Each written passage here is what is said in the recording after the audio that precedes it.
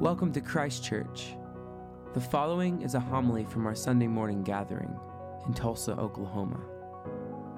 Enjoy.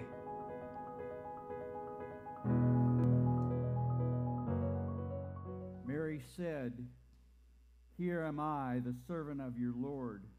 Let it be with me according to your word." Let it be with me according to your word. This is the fourth Sunday of Advent. As we've been preparing for the celebration of the coming of the Christ child over the previous 3 Sundays, we've heard the parable of the fig tree and the earth being in distress. We've heard about John proclaiming the baptism of repentance for the forgiveness of sins. We've heard of Jesus baptizing people in the River Jordan.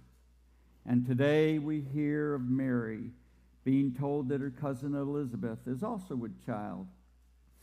As we heard last week in John, in Elizabeth's womb, jumping for joy when Mary enters and greets Elizabeth. We've also observed the lighting of the candles each Sunday in Advent. The first candle, sometimes being called the prophecy candle, represents hope. Hope. The second candle, sometimes being called the Bethlehem candle, represents preparation. The third candle in pink sometimes is referred to as the shepherd candle, representing joy or rejoicing. This was the Sunday that we began to turn our attention towards Bethlehem. And today's fourth candle, sometimes being called the angel candle, represents God's love. Love. At the end of this fourth Advent Sunday at 10 o'clock, we'll step into the liturgical calendar time of Christmas during our 3 services later today. So are we prepared? Have we prepared during this Advent season? Tonight is Christmas Eve, which begins our celebration of the birth of our Savior, Jesus Christ. Tomorrow, the Christmas spirit is truly upon us. Do we leap for joy in anticipation, just as John the Baptist jumped in the womb of Elizabeth when Mary, with Jesus in her womb, entered the house? And are we obedient to and trusting in the Word of God, as Mary was at the time the angel of the Lord came to her with the good news that she was chosen to be the mother of our Savior? We watch our children and our grandchildren, our nieces, nephews, all our little friends, and my great-grandson, who are anticipating the presents and food and friendship and love that the Christmas season brings each year. Have you experienced such joy, leaping for joy at Christmas, or perhaps at other times in your life? More importantly, what does the Holy Spirit tell us about our Savior, Jesus Christ? And are we trusting in what the Holy Spirit tells us? Do we take the time to stop, look, and listen to God all around us? Mary is a model of faith. Mary represents all humanity in her faithful embrace of her role in God's plan of salvation. Mary identifies what God is doing as being not just for her and Joseph, but also through them for the whole people of all generations to come. I heard a song last Sunday going home, and the lyrics of that song, "He Is," by Triumphant Quartet, tells us about who Jesus is in summary of most of the books of the Bible. In Genesis, he's the breath of life. In Exodus, the Passover lamb. In Leviticus, he is our high priest. In Numbers, the fire by night. In Deuteronomy, he's Moses' voice. In Joshua, he is salvation's choice. In Judges, the lawgiver. In Ruth, the kinsman redeemer. In 1 and 2 Samuel, our trusted prophet. In Kings and Chronicles, he's sovereign. In Ezra, a true and faithful scribe. In Nehemiah, he's the rebuilder of broken walls and lives. In Esther, he's Mordecai's courage. In Job, a timeless redeemer. In Psalms, he is our Lord and song. In Proverbs, wisdom's cry. In Ecclesiastes, the time and season. In the Song of Solomon, he is the lover. In Isaiah, he's the Prince of Peace. In Jeremiah, the weeping prophet. In Lamentations, the cry of Israel. In Ezekiel, he's the call from sin. In Daniel, the stranger in the fire. In Hosea, he's the forever faithful. In Joel, he's the Spirit's power. In Amos, the arms that carry us.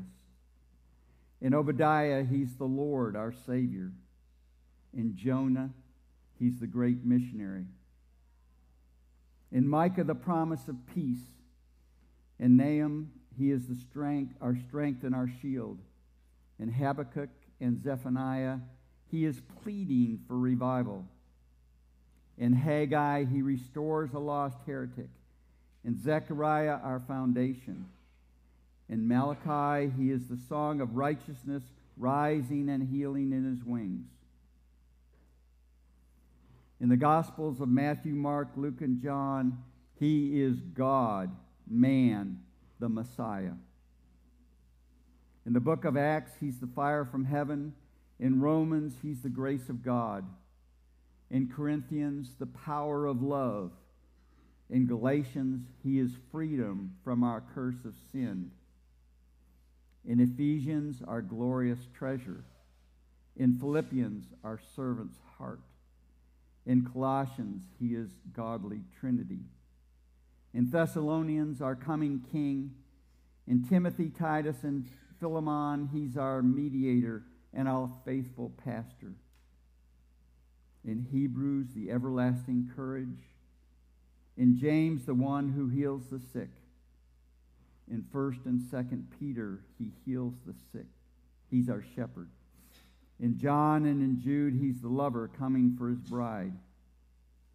And finally, in Revelations, he is King of kings, Lord of lords, the Prince of peace, the Son of man, the Lamb of God, the great I am. He is the Alpha and the Omega, our God and our Savior. He is Jesus Christ the Lord. And when time is no more, He is. He is. So we prepared for the coming of the Christ child, and now we too can sing in thanksgiving, in celebration, in remembrance, in proclamation of the promises made to our ancestors, to Mary, mother of our Savior.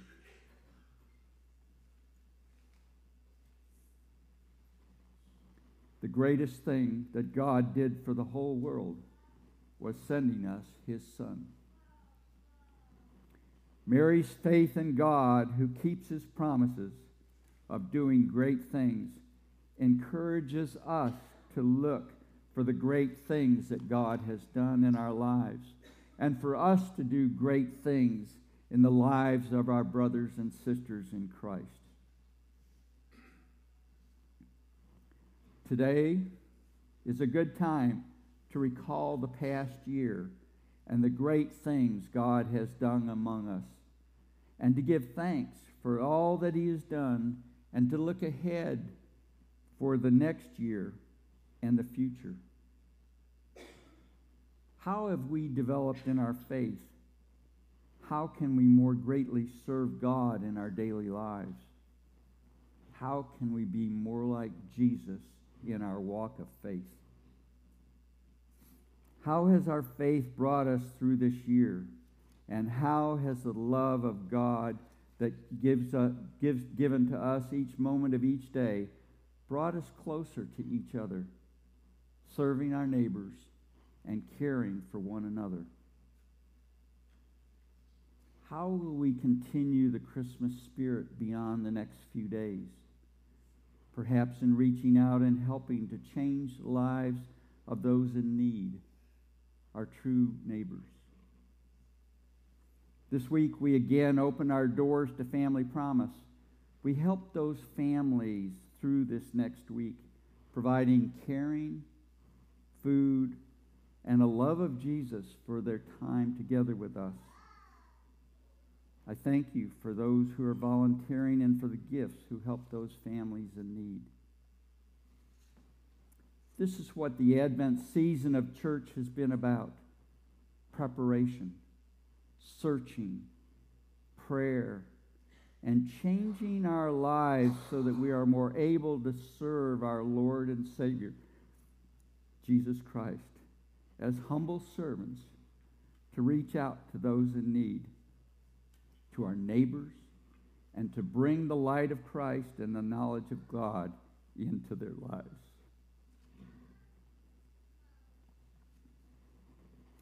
I wish each of you a glorious and wonderful Christmas season, celebrating the birth of our Savior and preparing for his coming again. Amen.